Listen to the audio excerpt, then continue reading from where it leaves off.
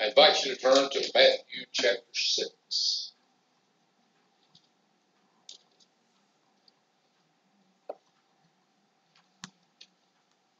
Last week we started a series on praying Jesus' way, or praying the Jesus way, from the Sermon on the Mount. We talked about the fact that the Sermon on the Mount is a very countercultural sermon that Jesus Christ gives us.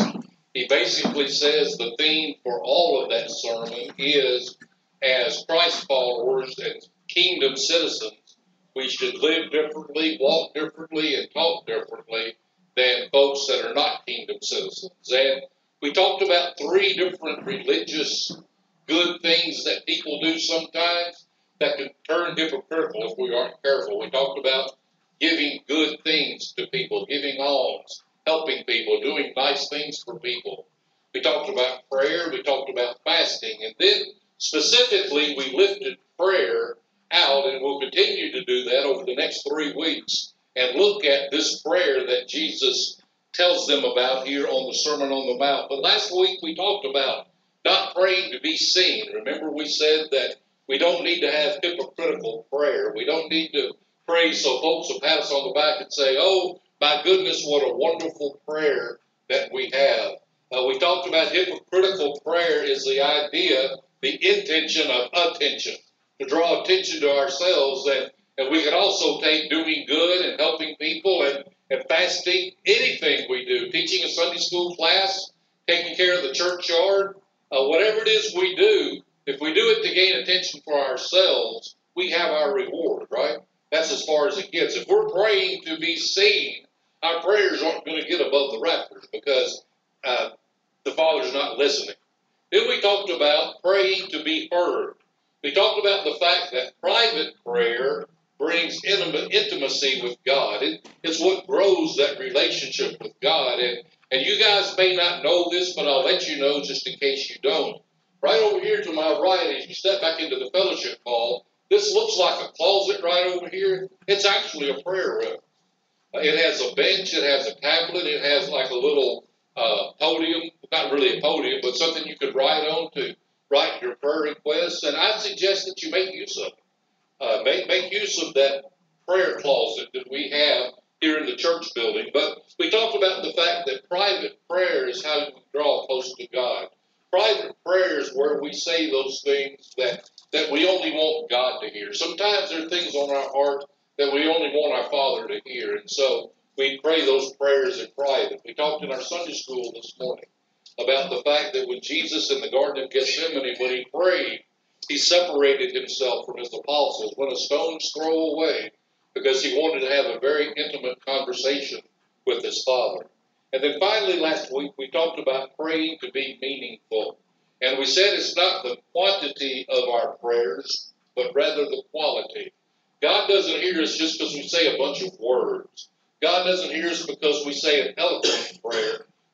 We want God to hear us for our meaningful prayers. We pour out our heart to God. But then Jesus transitions from this section on profitable prayers, and he goes into what most folks call the Lord's Prayer. That's really not the best name for this prayer. The Lord's Prayer is really Luke chapter 17. When at the Last Supper, the Lord prays for his disciples, and then he prays for us as believers in the future. But this is what I call the model prayer. I think that's a better name because Jesus starts this section in Matthew chapter 6 by saying there in verse 8, he says, "Don't be like them, for your Father knows the things you have in need of before you ask him. In this manner, therefore, pray." In other words, he says, pray like this, and he teaches us how to pray. You know, this really shows, to me, the leadership skills of Jesus, and we say, well, duh, he was God. But Jesus doesn't just say, pray profitable prayers. Jesus says, this is how you pray. And he shows us. Good leaders do that. Those of you who have folks underneath you, it's a good thing to show your folks what you have in mind rather than just telling them what you have in mind. When I ran a McDonald's, if I had a new cook, I didn't just say, you got to make a quarter pounder. That's an order. The picture's right there on the table. Just make it like the picture. trained was I stood beside him and said, here's how you make a quarter pounder. And I showed him how to do the bun and how to put all the ingredients on, how to wrap it. Jesus doesn't just say, pray. He says, pray like this. Now, we preachers sometimes are bad. We say, be holy. And, well, what do we mean when we say be holy? Be close to God. What do you mean by be close to God? Pray. Well, Jesus tells us here how to pray. And this morning we're going to read this entire prayer. And then we're just going to look at this first section, in verses 9 and 10. But let's start reading in verse 9. In this manner, therefore, pray.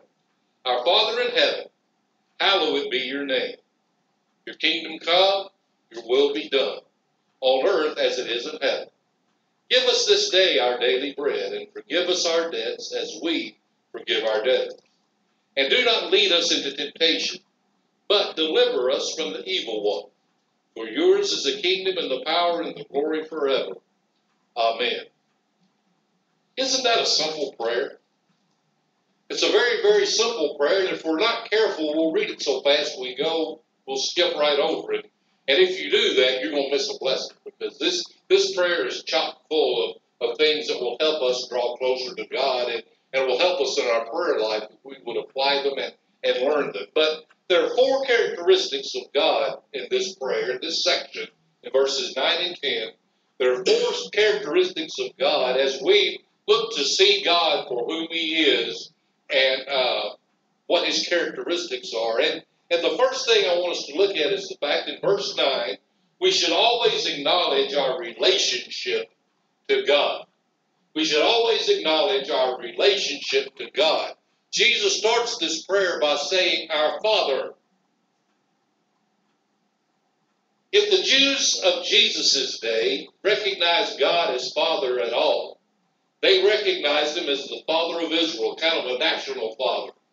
They did sometimes say the father of Abraham, the father of Jacob, the father of Isaac, but the idea of them having God as their personal father would have been presumptuous. Even today, Orthodox Jews, they will start their prayer something like, Master of the universe, Creator of heaven, our provider, something like that. They don't call God their personal father. For Jesus to have said that would have raised some eyebrows. It would have been a very radical thing. As a matter of fact, some of them would have said he was being blasphemous by calling God their Father. But Jesus does exactly that. He says, Our Father who's in heaven. And somebody might say, well, I thought God was the Father of everybody. After all, you go in creation, He created man. So aren't we all made in the image of God? The answer to that is yes. But that's not what Jesus is talking about here. You say, well, how do you know that? Put your finger here and let's turn over to John chapter 8. John chapter 8. Jesus has an interesting conversation with some religious leaders. John chapter 8, beginning at verse 31. John 8:31 beginning. Then Jesus said to those Jews who believed Him, If you abide in my word, you are my disciples indeed. And you shall know the truth, and the truth shall make us free. That's the religious leaders. They answered Him, We are Abraham's descendants, and we've never been in bondage to anyone. How can you say you will be made free? Couple of comments here. This is them calling Abraham their father. They looked at Abraham as their physical father. But also they said, we've never been in bondage with anyone. They were in Babylonian captivity. They were in Egyptian captivity. And right here they were being ruled by the Romans. So that's not exactly true. But anyway, they said, we're Abraham's descendants. Jesus answered, verse 34, Most assuredly I say to you, whoever commits sin is a slave of sin. And a slave does not abide in the house forever, but a son abides forever. Therefore, if the Son makes you free, you shall be free indeed. Now look at verse 37 beginning. I know that you are Abraham's descendants, but you seek to kill me because my word has no place in you. I speak what I have seen with my father, and you do what you have seen with your father.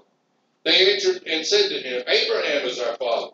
Jesus said to them, If you were Abraham's children, you would do the works of Abraham. But now you seek to kill me, a man who told you the truth, which I heard from God. Abraham did not do this. You do the deeds of your father. He's going out of his way to talk about that. He has a father that's different than their father, right? Their fathers are different. He's saying, you're not doing the deeds of my father, and you're not doing Abraham's deeds, and you got a different father. And then they answer in verse 41, they said to him, we were not born of fornication, we have one father, God. They kind of get down in the gutter with Jesus a little bit. They say, we're not illegitimate. We have one father. God is our father. Now, once again, they're looking at God as their national father. And watch what Jesus says in verse 43. Why do you not understand my speech? Why can't you understand me? It's because you are not able to listen to my word. Now watch verse 44. You are of your father, the devil, and the desires of your father you want to do. He was a murderer from the beginning and does not stand in the truth because there is no truth in him. When he speaks a lie, he speaks from his own resources, for he is a liar and the father of it. So Jesus tells them, no, God is not your father. Actually, the devil is your father. Satan is your father. And if you go back to Matthew, when Jesus says we pray our Father in heaven, this is a very special relationship that kingdom citizens have. Jesus comes to earth to tell us that, remember when he said in John chapter 14, verse 6, I am the way, the truth, and the life. No man comes to the Father but by me. Jesus says there is a very special group of people that can call God their Father. And that's those that have come through the blood of Jesus Christ. It's even more intimate than the relationship that Israel in the Old Testament had with God. Remember, God made the covenant with the Israelites, and he says, I'll be your God, you'll be my people. If you'll do what I tell you to do, then I will bless you and take care of you. If you don't, not so much. And of course, they didn't, and it got turned into not so much. But the relationship we have with God is even better and more intimate than what the Israelites had, because we can come to the Father. We can call God our Father through the blood of Jesus Christ. And not only is it the word our Father, that's the Greek word in Matthew chapter 6. Jesus spoke Aramaic. That was the word of the language of the common people of Palestine in Jesus' day. And the word that Jesus used here was the word Abba. And that word is best translated in our English language as daddy. I don't know about you, but when I hear the word daddy and the word father, it's two different relationships. Father is kind of a formal sort of relationship, but the idea of daddy, that's the kind when you crawl up in your father's lap, you put your arm around him and say daddy, or you're fishing out on the lake and you stick a fish up in your finger and you tears in your eyes, you look up and you say, Daddy. That's kind of that's what Jesus says here. That's a relationship that we have. We need to remember we have a relationship with our Father. And the reason that God blesses us, have you ever thought about this? God doesn't owe me anything. God doesn't owe you anything. As God, He is the master of the universe. He's the creator. He owes us nothing. But now as our daddy, there's just so much He wants to bless us with. Don't you want to bless your kids and your grandkids? Just because they're your kids and grandkids, right? If we want to bless our kids and grandkids, how much more then does God want to bless us? It's pretty cool that God is our Abba. And when we start our prayer, Jesus says, let's start it by saying, Daddy, our Father. But that's not all that He says here. He says, our Father who is in heaven. And while we acknowledge God as our Abba, as our Daddy, we also must remember He is our Father in heaven. The term Father tells us we can approach God intimately and boldly. But the phrase in heaven reminds us that we should approach God reverently, in fear and in awe. When we recognize that our Father is in heaven, we're also reminded that our true citizenship is in heaven. If that's where our Father is, that's where we will be. I grew up in Madison, Tennessee, 910 Newton West. If I live to be 100 years old, if somebody says, where's home? Where's your home place? The first thing I'm going to think of is 910 Newton West, because that's where I spent the most of my childhood. That was home. That's where my father was. Well, as Christians, when we realize that our Father is in heaven, we also need to remember that that's where our real home is too. Now that's a whole other sermon, and we're not going to preach that here. But the phrase that our Father in heaven helps to keep things in balance. We do know that God is our Father. He is our daddy. He wants to bless us. He wants to give to us. He wants to take care of us. But our citizenship is there. Our home is not here. And we'll talk about this in next week's sermon. So much of the things we want God to give us are things for this earth. They're things for this life. They're things for this kingdom that we're living in here. But really and truly, we need to remember our Father's in heaven. That's where our true home is too. But as we keep on going, he says, our Father who is in heaven. He says, hallowed be your name. Not only do we need to acknowledge and recognize our relationship with God, we need to recognize our responsibility to uphold God's reputation. Our Father who art in heaven, hallowed be your name. Holy be your name. That's what that word hallowed or hallowed means. Have you noticed that the model prayer is laid out very similarly to the Ten Commandments? When you look at the Ten Commandments, the first 4 commandments talk about man's relationship to God.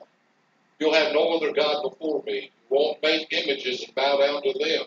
It's the way we treat God. Remember the Sabbath and keep it holy. The last part of the Ten Commandments have to do with our everyday life.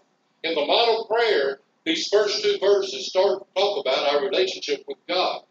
What we have to do with God, our Father in heaven. He is our Father. He's in heaven. He's also holy. And we need to remember and realize that. I'm afraid that we have become very casual in our reference to God in our world today. So many people think of God as the man upstairs. I don't know how many people out here at work saying, well, you know, the man upstairs says this or says that. And you know what that picture's in my mind? It's that old man that's in his pajamas, in a housecoat, maybe smoking a pipe.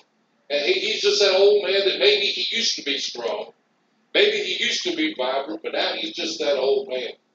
Y'all, God deserves more than that, amen? He is our Father in heaven, and He is holy. We make jokes about God, and I've done that before. And you said God did this or that. God's convicted me that I ought not do that, because God is God, and He is nothing to joke about.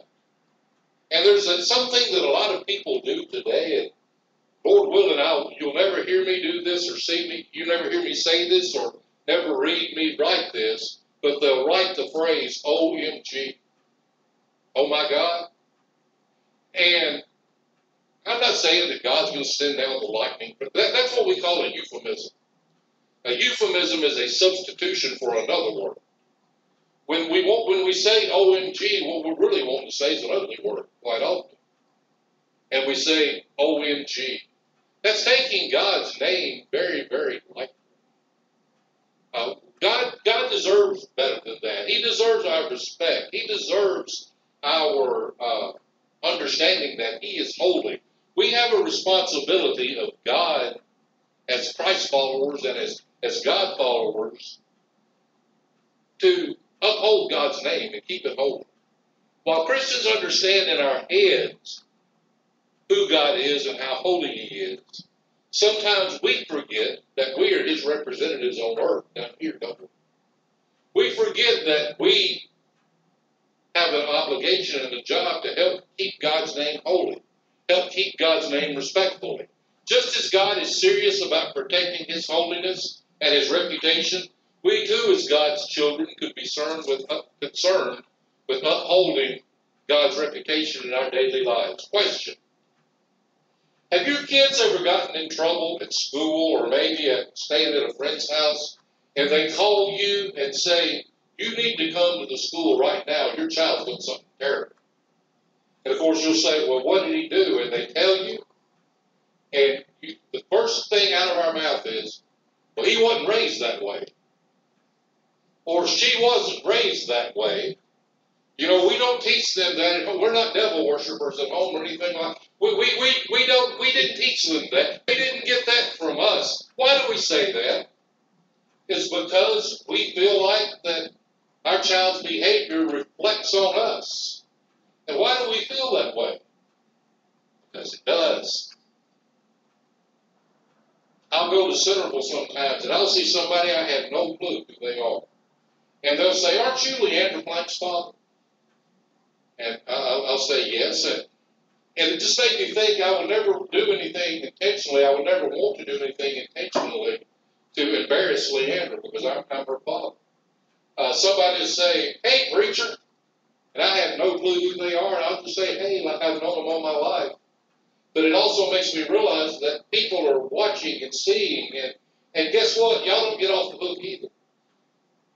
Because as Christian people, there's a certain way we should talk, and a certain way we should act, and a certain way we should dress, because we are representing our Father. When people look at me, when people look at you, do they say, well, I thought he was a Christian. I thought she was a Christian. I didn't think Christians acted that way. I didn't think Christians spoke that way. Remember, our God is holy.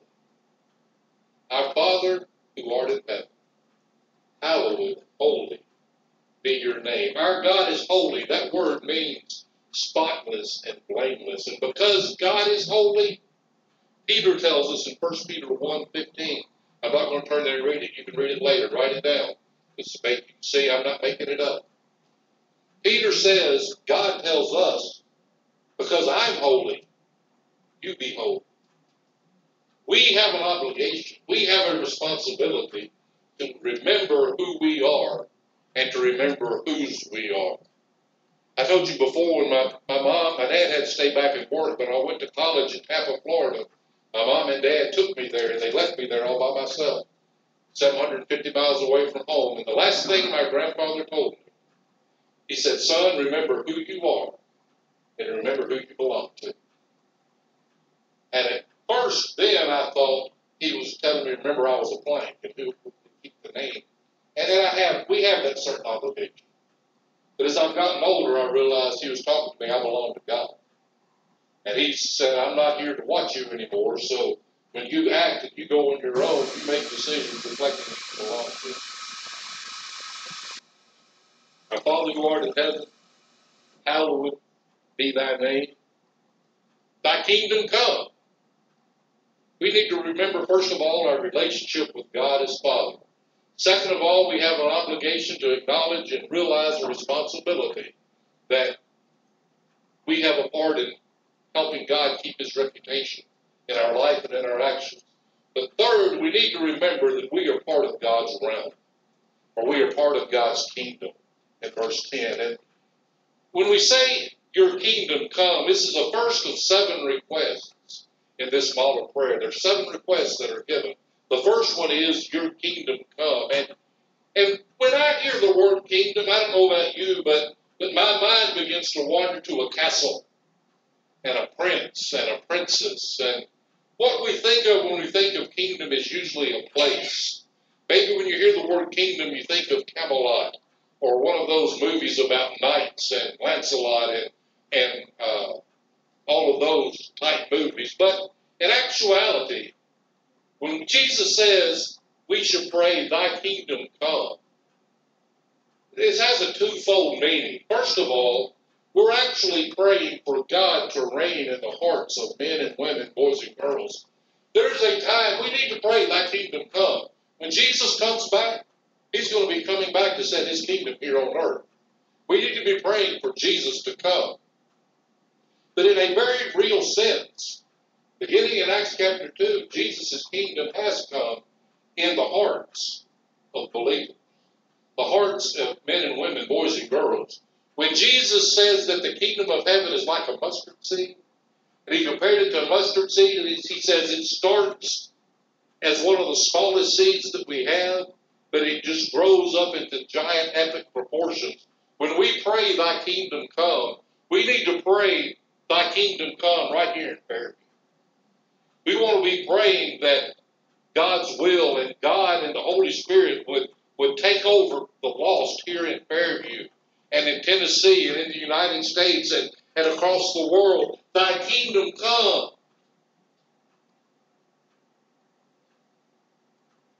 As a Christian, we have a place and an obligation here on earth, and that is to help enlarge the kingdom of God.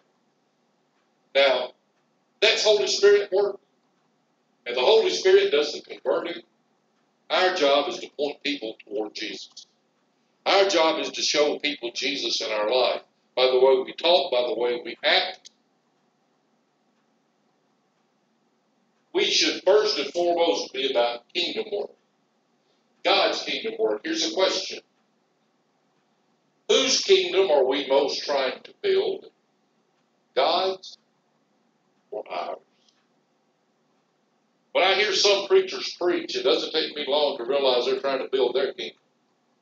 They're not real interested in building God's kingdom. But you know what? When we are focused on stuff, and we'll talk about this again next week, when we are focused on stuff and things and clothes and cars and boats and jobs and money, those are not eternal kingdom principles. Jesus says that when we die, we can only take certain things with us, and those things we can take with us are eternal things. Jesus says, lay up for yourselves treasures where? In heaven.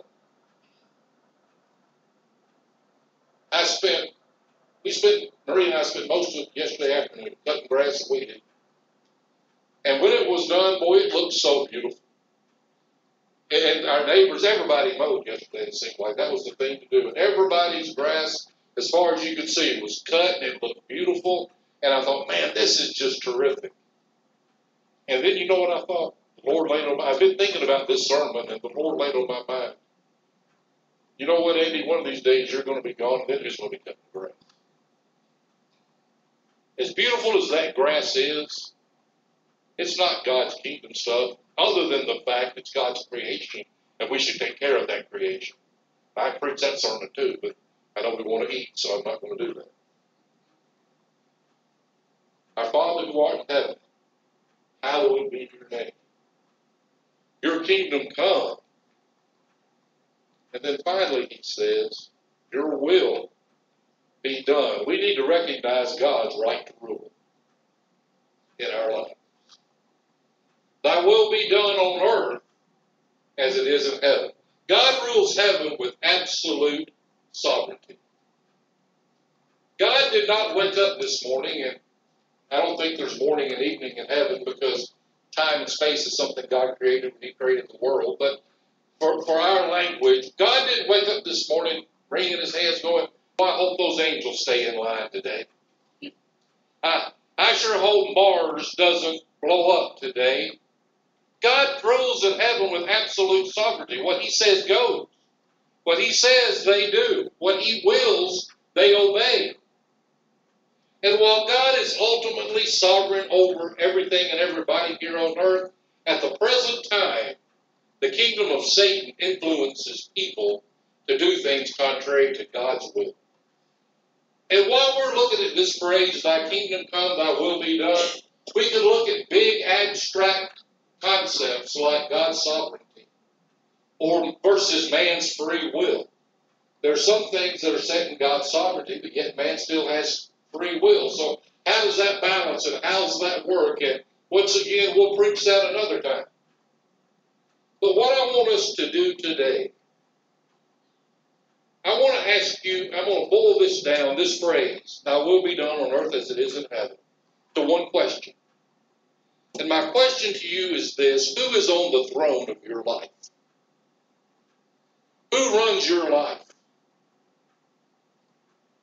Who Who is on the throne of your life? When we pray that God's will would be done on earth as it is in heaven, and while that does carry with it the idea of nations and governments falling in line with God's will, bottom line is, before we worry about God being on the throne of nations and governments, we need to make sure He is on the throne of our life. Amen. We need to be willing to say, God, you have a right to run my life. Because you know what? He does. We need to realize that when we trust Jesus as our Savior, we've made Him our Lord. When we say, Lord, I'm yours, we're going to sing I Surrender All as an invitation song. When we sing I Surrender All, do we mean it? Or do we lie when we sing that song? If we keep asking for our wants instead of trusting God for our needs, God will never be in charge of our life. You see, if I pray in my will, when my prayers, they sound something like, Lord, give me enough money to pay my bills. Lord, give me strength to take care of my job. Lord, give me this. Lord, give me that. By the way, I'd like to have good health, please. You fix this heart of mine, I'd really appreciate it. And I really don't want any worries. I would like to go through, stress, they say, hurt you. And I don't want to be stressed, Lord. So if you could take all the stress away from me, I'd really appreciate that. That's my will. You know what God's will for my life is? God's will for my life is to make me like Jesus Christ. God's will for your life, if you're a Christian, is to make you like Jesus Christ. And sometimes that means going through the valley. Sometimes that means discipline. Sometimes it means hard stuff. Because it's through the hard stuff and the hard times that we learn. How do I know that? I'm going to sound way like my parents and grandparents when I say that. The older I get, the more my parents come out of my mouth. But as each generation of Americans have come along, they call the first, the World War II generation America's greatest generation. Those kids grew up in the Depression. My grandfather told me stories about at Christmas time. They were lucky to get an apple or an orange for Christmas. And in their home, they had, sometimes there were some cracks in the ceiling and the roof where he had to shake the snow off their blankets in the morning. They had it hard. And they worked very, very hard for what they had. And each generation that's come along has had it easy. My mom's generation didn't have to work as hard as my grandparents' generation. I didn't have to work as hard as my parents' generation. And we raised kids today that didn't work as hard as we did. And you know what's happened? Is that we have raised a generation of entitled people.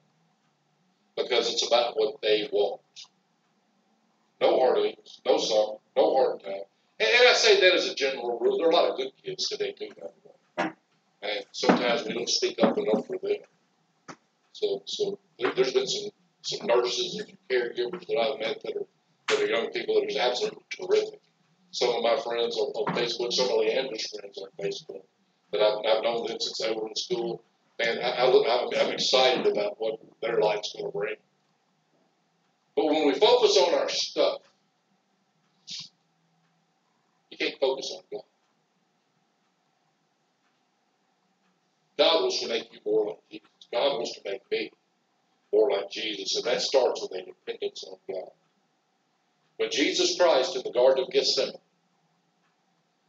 made his prayer right before Judas's betrayal, Jesus prayed, and I'm going to paraphrase this prayer, but he said, Father, I'd as soon not do this. I would as soon not go through what it is that you're going to have me go through. But then he said, nevertheless, your will be done. Can you pray that prayer? Let's recite the Lord's Prayer together with what we have said just today. Our Father who art in heaven, hallowed be thy name. Thy kingdom come, thy will be done on earth as it is in heaven. And here's my question Miss Mary, if you'll come on up. We're going to sing I Surrender All. Y'all know the words of that song, so you don't need your song for it. But as she comes up, I want to ask you a question. Did you lie when you said what you just said? When you said, thy will be done on earth as it is in heaven, did you really mean that? Is the Lord on the throne of your life? Is God your Father? We're going to have an invitation time right here. And when we have that invitation time, it's a time to reflect and let the Holy Spirit work on us. And as He works on us, we need to be willing to let God's will be done. I'm convinced if you're a Christian, Holy Spirit's working on you, what He's telling you to do is God's will. The question is going to be, are you going to follow God's will or your will? Let's pray. Our Father in heaven, I come to you realizing that you are our Father, and I just thank you for the blessings you've given us as our Father. And just thank you most especially for heaven and the future home that we have there. Father, I pray that we would be about kingdom work. And we would be in our lives and in our jobs as we leave this place, be about pointing others to you and working as your agents to grow your kingdom in our circle of influence. But Father, I just focus on this phrase, thy will be done. And I pray that during this invitation time, your will would be done on our hearts. I pray that your Holy Spirit would take our hearts and peel back the layers and reveal to us what we need to do to get into the center of your will. And I pray then, Father, when you've revealed that to us, that we would have the conviction to do what it is you called us to do. In Jesus' name, amen.